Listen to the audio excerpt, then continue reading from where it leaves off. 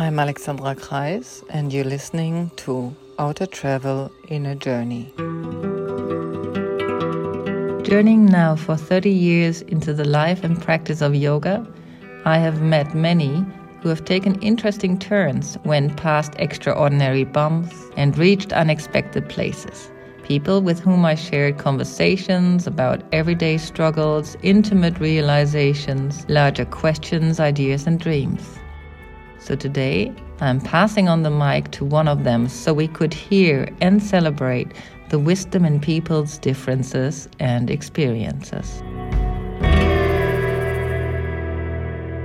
Hello, very warm welcome to Outer Travel Inner Journey with Alexandra. And today on my show, I have Jan from Leven. Hello, Jan. How are you? I'm great. Lovely to see you, Alex.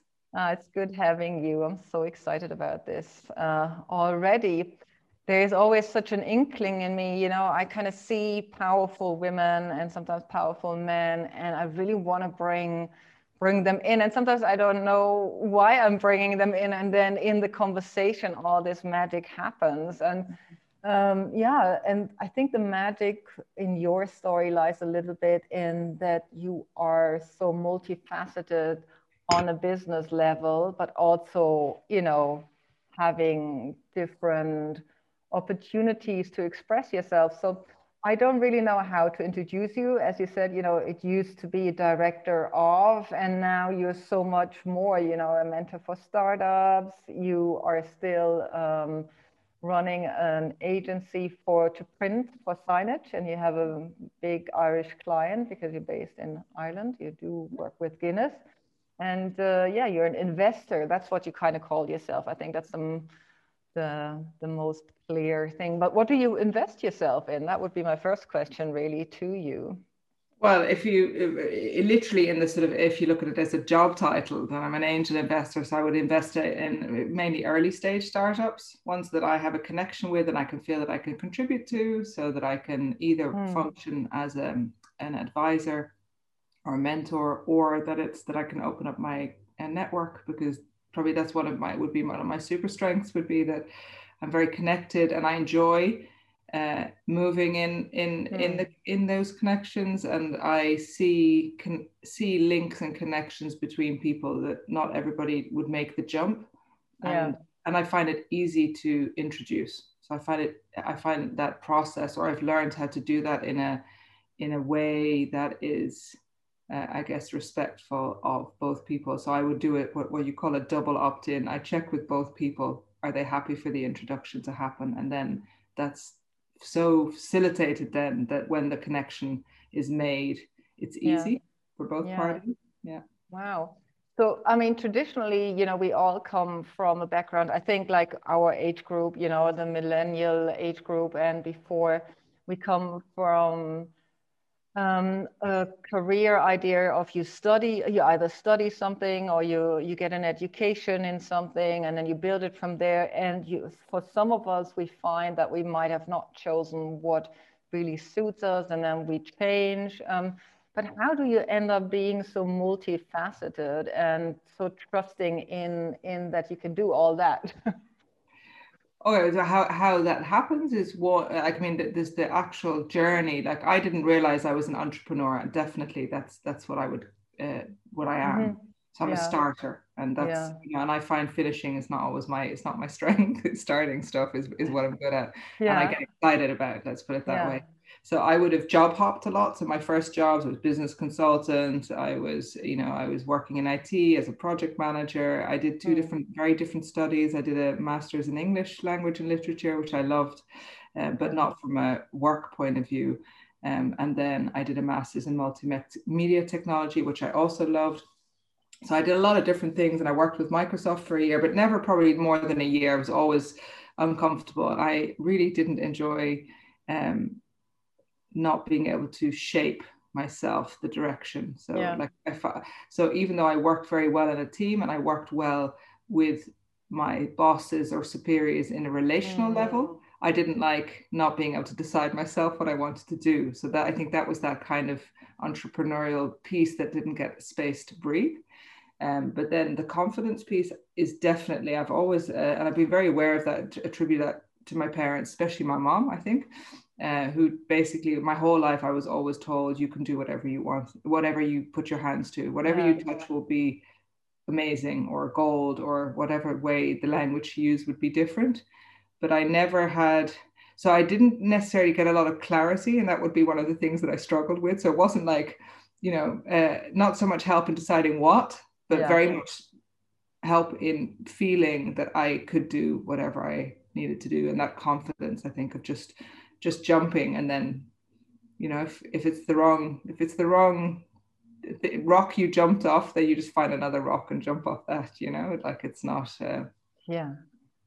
It is, and so many things come right to the surface for me when I listen to you. It's like, of course, our parents have been influential next to society that treated women as, you have to hold your place, as in, being a good wife, being a good mother, being, all that. And then if somebody really got the opportunity like you to be supported all the way through in liberal thinking of just self-exploration, that's what it sounds to me very much like.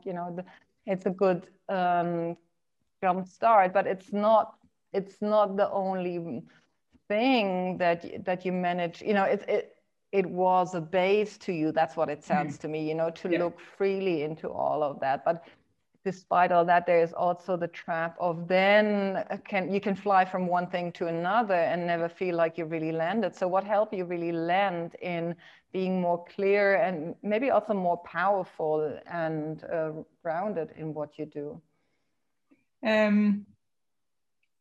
don't know if I actually have landed. My assumptions. Excuse me, no, well, I don't know. I think assuming. I'm quite conscious of the fact that some of the traditional check boxes that people,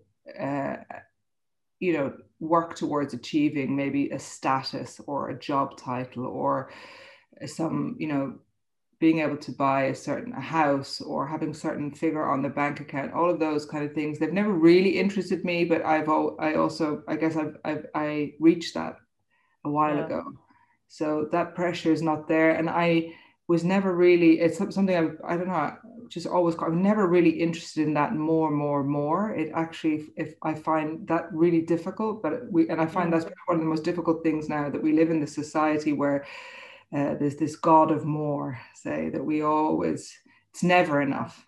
And I would say that probably it's the searching for that. Like I haven't found it, but it's the awareness that doesn't give me any, it just doesn't interest me. But I'm also I'm very conscious that I'm speaking from a point of privilege, because I'm not worried about how to get my next meal on the table, or if I can pay my rent or mortgage at the end of the month. So there is, it's interesting to see that. And to me, what you kind of named earlier is that trust in when you jump, you're gonna land, and a lot of us have difficulties in jumping of the things that we might have kind of worked so hard for, and being connected to a very long time, where we have a certain attachment, even an egotistical attachment.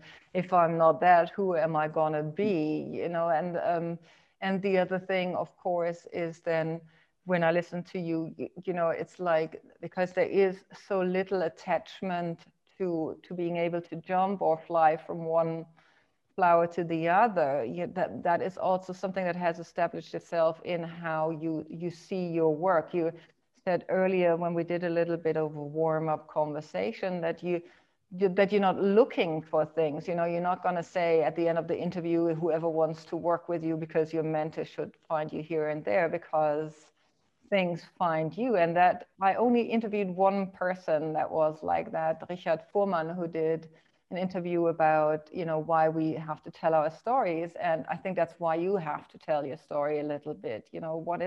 What does that feel like? How did that come into your life? Or where are the struggles and the highlights of being so free of the God of more and the fearless to jump,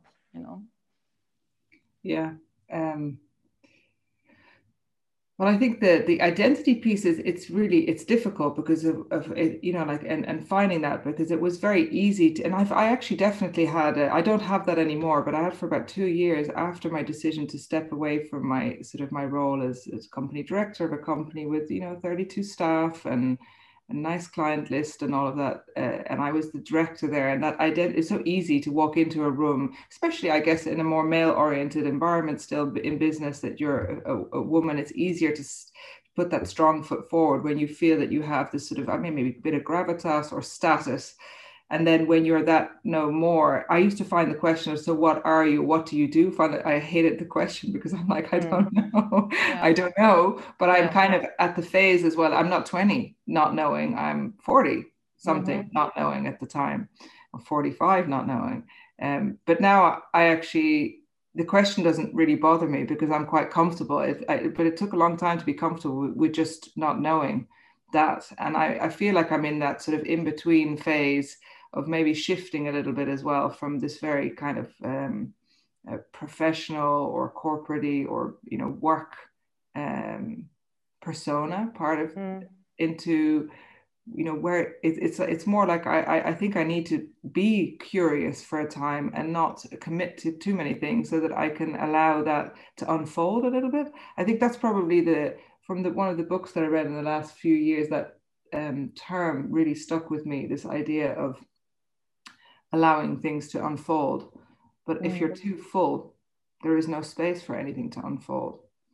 So I think it's an exercise with, you know, with successes and failures of creating space, which I know is but it is definitely something that's part of my life, is to create the space for things to unfold.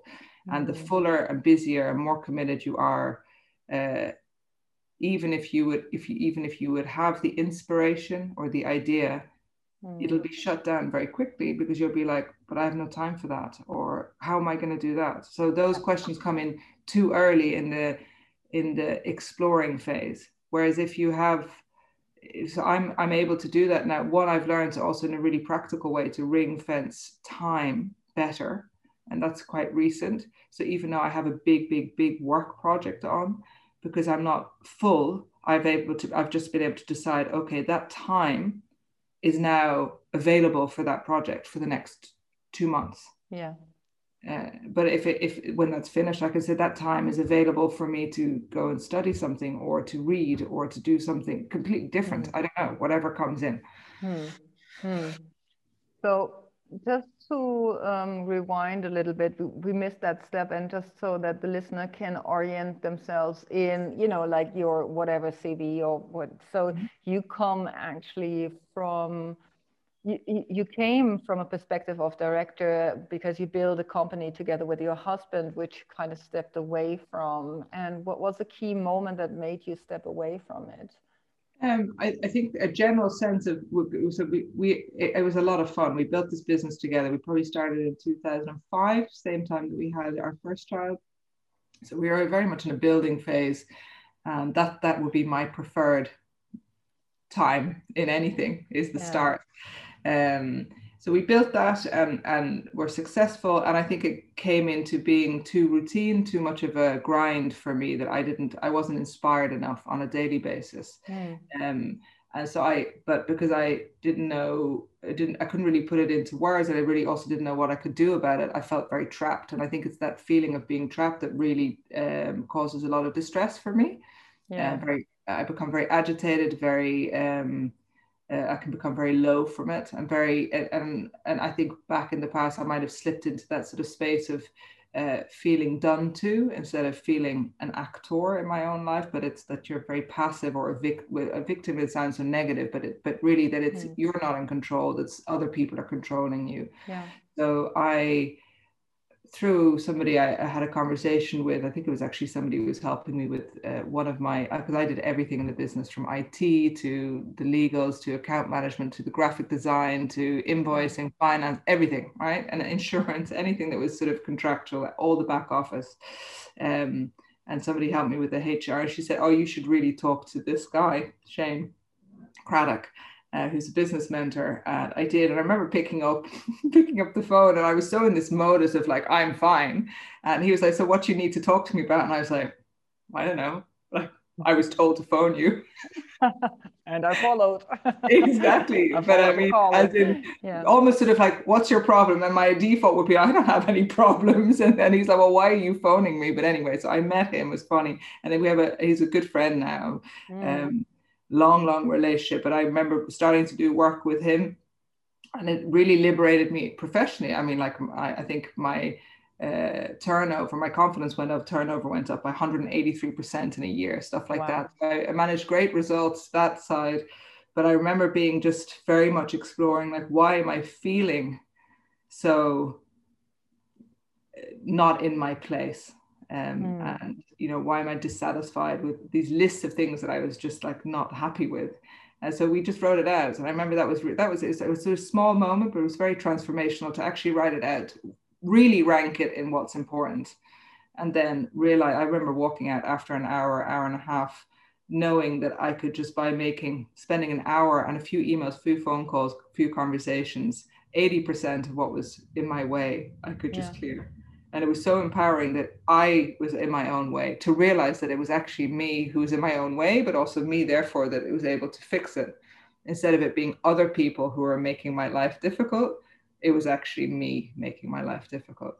Yeah, I love it. I love it because I often find that I haven't been in the business world as an employee for long. You know, I never managed really, because it was other people were making my life difficult. Now I'm just making my own life difficult most of the time, as you said. And then I find that also so engaging for myself to see, like, where am I holding myself back? Where can I not dream bigger? You know, why do I have to think in these, you know, venues of, or veins of, you know, you have to be this, you have to do that. And so I love the conversation that we're having, even for myself, because I noticed if there is a time, the time is now, particularly with the pandemic, where everybody is shifting and needs to find their own step and their own footage again. You know, like, what do I want to imprint in this world? And now that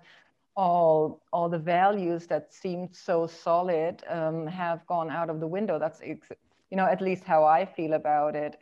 And yeah, how to encourage people to trust more, to jump. What would you say to them? You know, what makes you trust to let go and do the next step?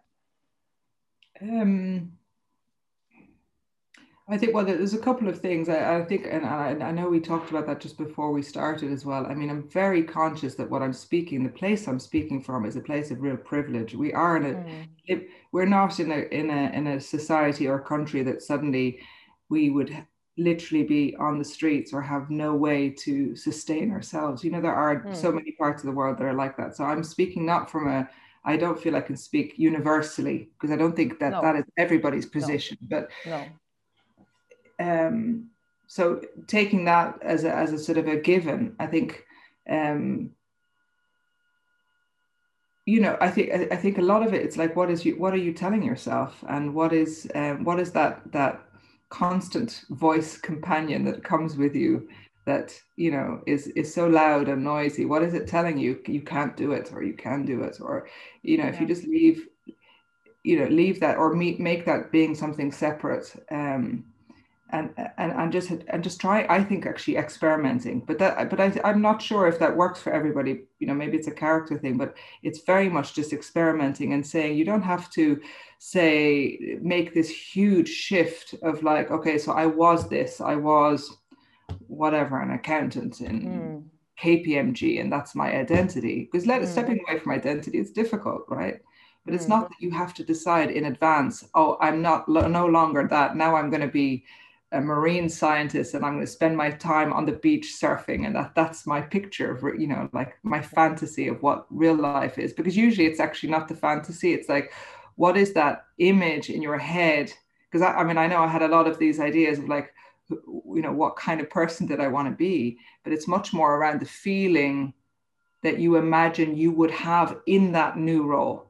Yeah. right? So it's more about, so what can you do to create space for that feeling to, or that part of you to sort of have space, Yeah. instead of thinking that it's something to be, or a title to have, or a place to live, or a whatever, you know, that they're very I think that those things get added afterwards. You know, it's like if you're making a new recipe, you don't give the name to the recipe before you make it. It becomes whatever was funny about the, or it did tasty about the story, becomes the name of the recipe afterwards. And I think it's the same for yourself. Yeah, and I so agree, because I think that's the lack that we have. We have ideas, or we have ideas of building blocks. You know, this is like, I'm going to go to school, then I'm going to learn something, then, you know, I build my house, my family. And I know that for most listeners, maybe that's not so true anymore. And I know we're talking to a certain kind of listener here. I mean, I'm not streaming it into third world countries, you know, where people get inspired and hopeful, but we can also be trapped in the privilege in the first place. And what makes us, in my eyes, trapped, as much as you described it, is that we've lost connection to ourselves. And the first sensation is the body, you know, and this, what they call in Ayurveda, the Annamaya Kosha, you know, like that is real, you know. Am I squishy, or how do I feel today? You know, how does my skin feel? How does my hair feel, not how does my hair look, you know, like as we talked about bad hair days and stuff before. But it's about that, you know, just noticing your body and finding a way to get back. And a lot of people have been going back to searching for their bodies through getting walking, you know, seeing, and then going back to the method. Oh, I've walked 10,000 steps, but how did that feel to your body? Was that right? You know, how exhausted were you? And do you want to feel, was it a good or a bad exhaustion? You know, was that something that is supposedly right for you? And this is like where you keep calling it out there, you know, creating space, but this is exactly what I'm trying to help people with. And you probably in your own way, you know, because you're mentored to startups, you know, what do you want from that? And then from that sense of connection to yourself, you can give birth, you know, as they say, in so many ways. A startup is giving birth, and how can you birth something or hold something in you if you don't feel it? Yeah, thank you for making it really so clear. Yeah, and I'm creating some pause, and that's just a lot of it is like, I mean, I know with what you do as well, a lot of it is, it's not deciding to do something, it's practicing it. Like I had a really, it was just 2 days ago, because I'm working on this big project, which I've been probably preparing for 3 years, and now it's active, right? And I knew in advance, cerebrally, there's going to be issues in the first weeks as we get started, and it's going to be stressful, and, you know, so that actually helped knowing that it was coming. It doesn't make it any less stressful, because the reality is always, the real problems are always different than the imagined problems. So I had solutions for all of the problems I imagined could happen, and none of those happened because I've solved them, right? Yes. But it's all the stuff that I didn't anticipate. But I do these kind of, which has really helped me actually for the connection piece over the last 6-7 months. I do this virtual co-working. So, and it's, you know, you build a community that way. It's quite interesting. So I was on a call, and we do these kind of Pomodoro sessions of 25 minutes of work and a 5-minute break. And we were on a 5-minute break chatting, and I saw an email come in from the customer, and it was like, it was not a good email, right? And I saw it, but I didn't read it, but I just read the first line, and it was so interesting because I was in this conversation and I wanted to stay with the conversation, but I actually was able to very consciously experience the physical response I was having to the message. I felt the adrenaline rush come up. I felt the color come up. I felt my brain getting fuzzy and not thinking clearly because of the stress, you know, and the worry about what was going to be in the email. But I just found it was just so, in the sense of that practice piece of actually pausing before concluding, or, you know, pausing before you act. It's easy to say, it's not so easy to do. And, you know, and creating more space and more time for, or the length of the pause, because actually the issue that happened, by the way, was not an issue that was with us, and it was something that was resolved and clarity on in an hour and a half.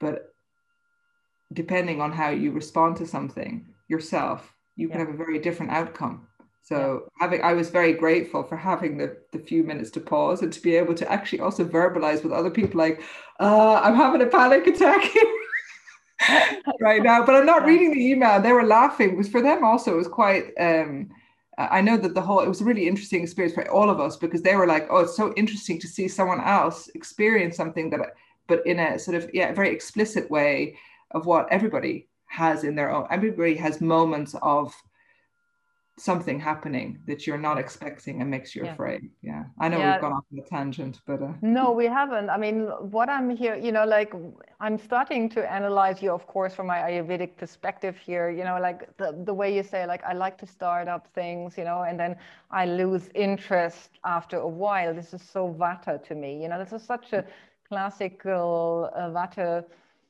personality. I'm the same, I get with gusto into new things, and I'm doing and doing and doing, and then I fall off. And because there is no permanence to it, it seems there is no permanence to it. We don't give it value. But what I hear you saying, you made value out of the fact that you like starting up things, and you get that. And the other thing that is also Vata related is the fact, that when something hits our system, it gets confused. And that's exactly a little bit the description of too much Vata.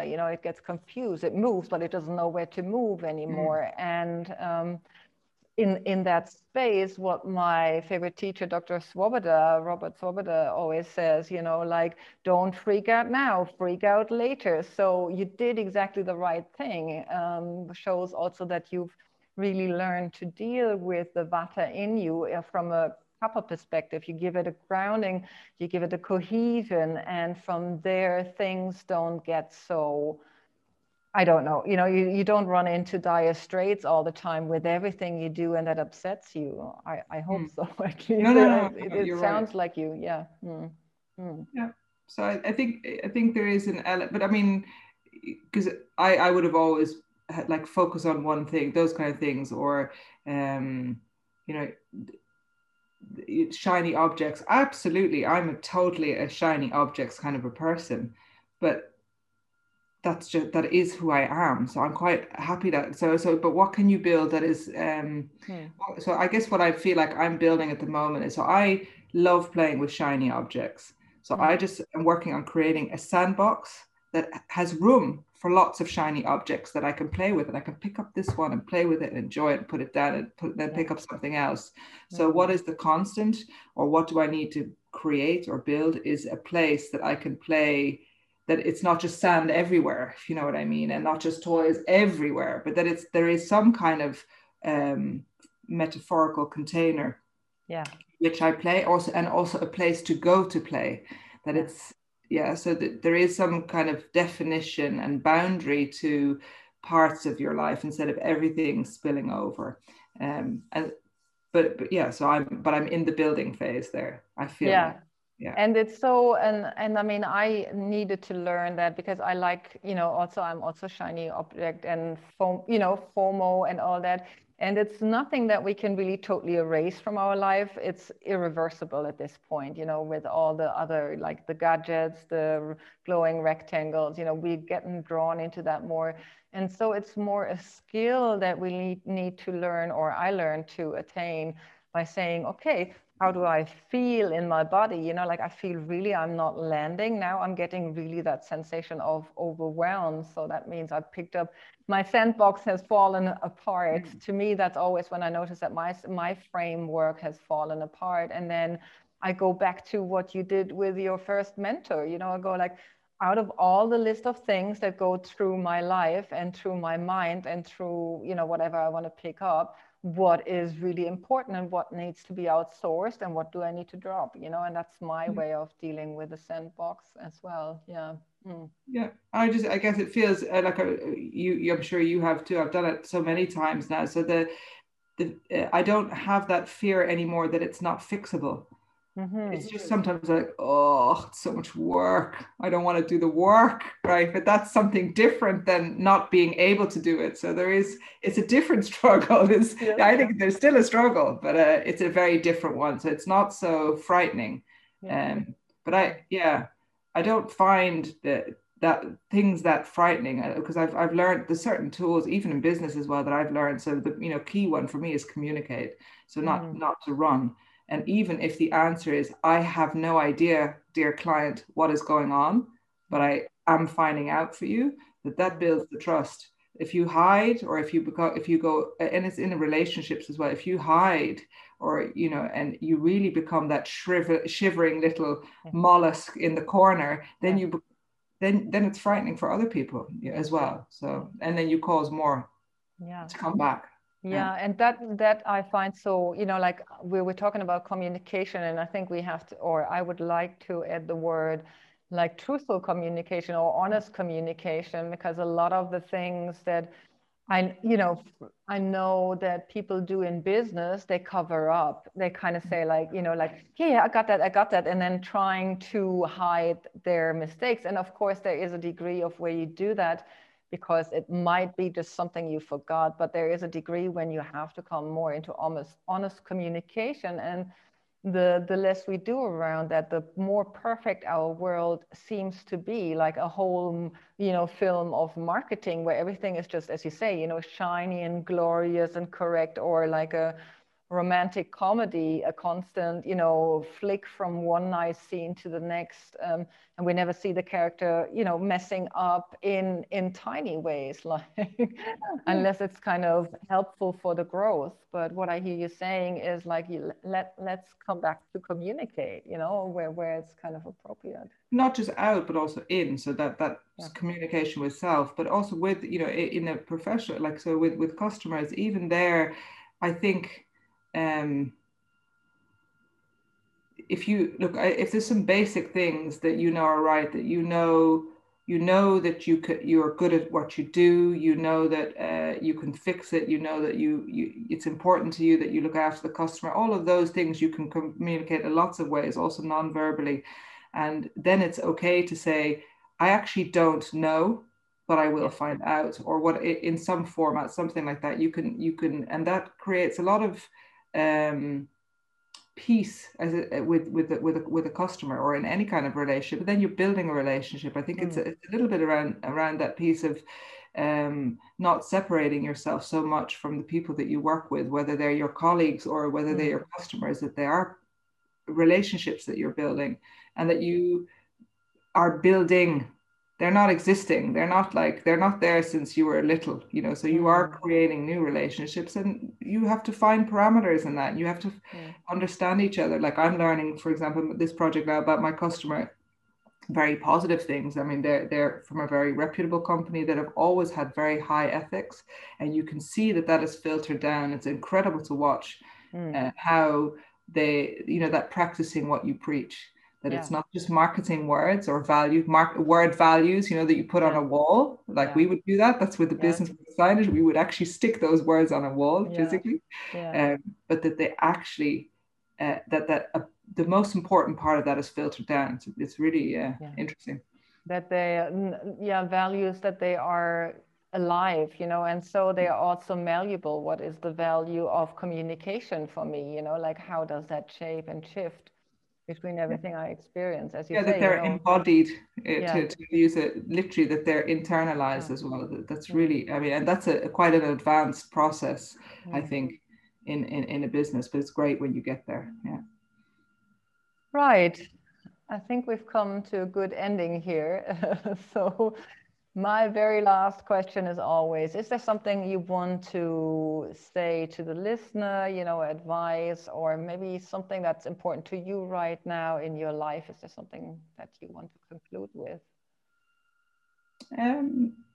Yeah, I think, well, I don't know, what one thing that's just coming to mind now, I think, is just that to allow for other things than just the picture of what you hear or have told yourself or have been told is important, but actually to just enjoy some of the figuring out, and that's okay, to not know, or that it doesn't have to be so defined, that maybe it's more that you're searching a state of being versus a position in life or a result, that it's more how are you going to feel or be in the next what next while, that's a different way of a different goal, let's put it that way, which is less easy to communicate. As you can see, I'm struggling to actually put it in words. So because it's much more for me also a feeling that I'm searching for. So I think that would be the piece, that it's also okay. So I'm 40, I just turned 48. I still don't know what I want to do when I'm grown up, and that's okay too. I'm okay with that. Yeah. And I think like the most important thing I hear you saying is don't expect immediate results, don't kind of get hooked into the result like a title or something, but just be with what you want to experience and what your feeling is driving you to experience, so that you might trust a little bit more in your own life story and in the story that your life is creating by itself, by you just kind of being more in tune with you. That's what I hear you saying. Yeah. Well, thank you, Jan. That was very exciting conversation and so timely. I love it. Good. Yeah, it was a great conversation. Always nice talking to you though. And I hope you, dear listener, also enjoyed our little banter and beyond, and took something from this. So thanks and goodbye for now. Goodbye for now. Lovely to see you. Have a great day, Alex. If you enjoy listening to my podcast, please consider to become a patron at patreon.com/Alexandra Kreis and pledge your donation.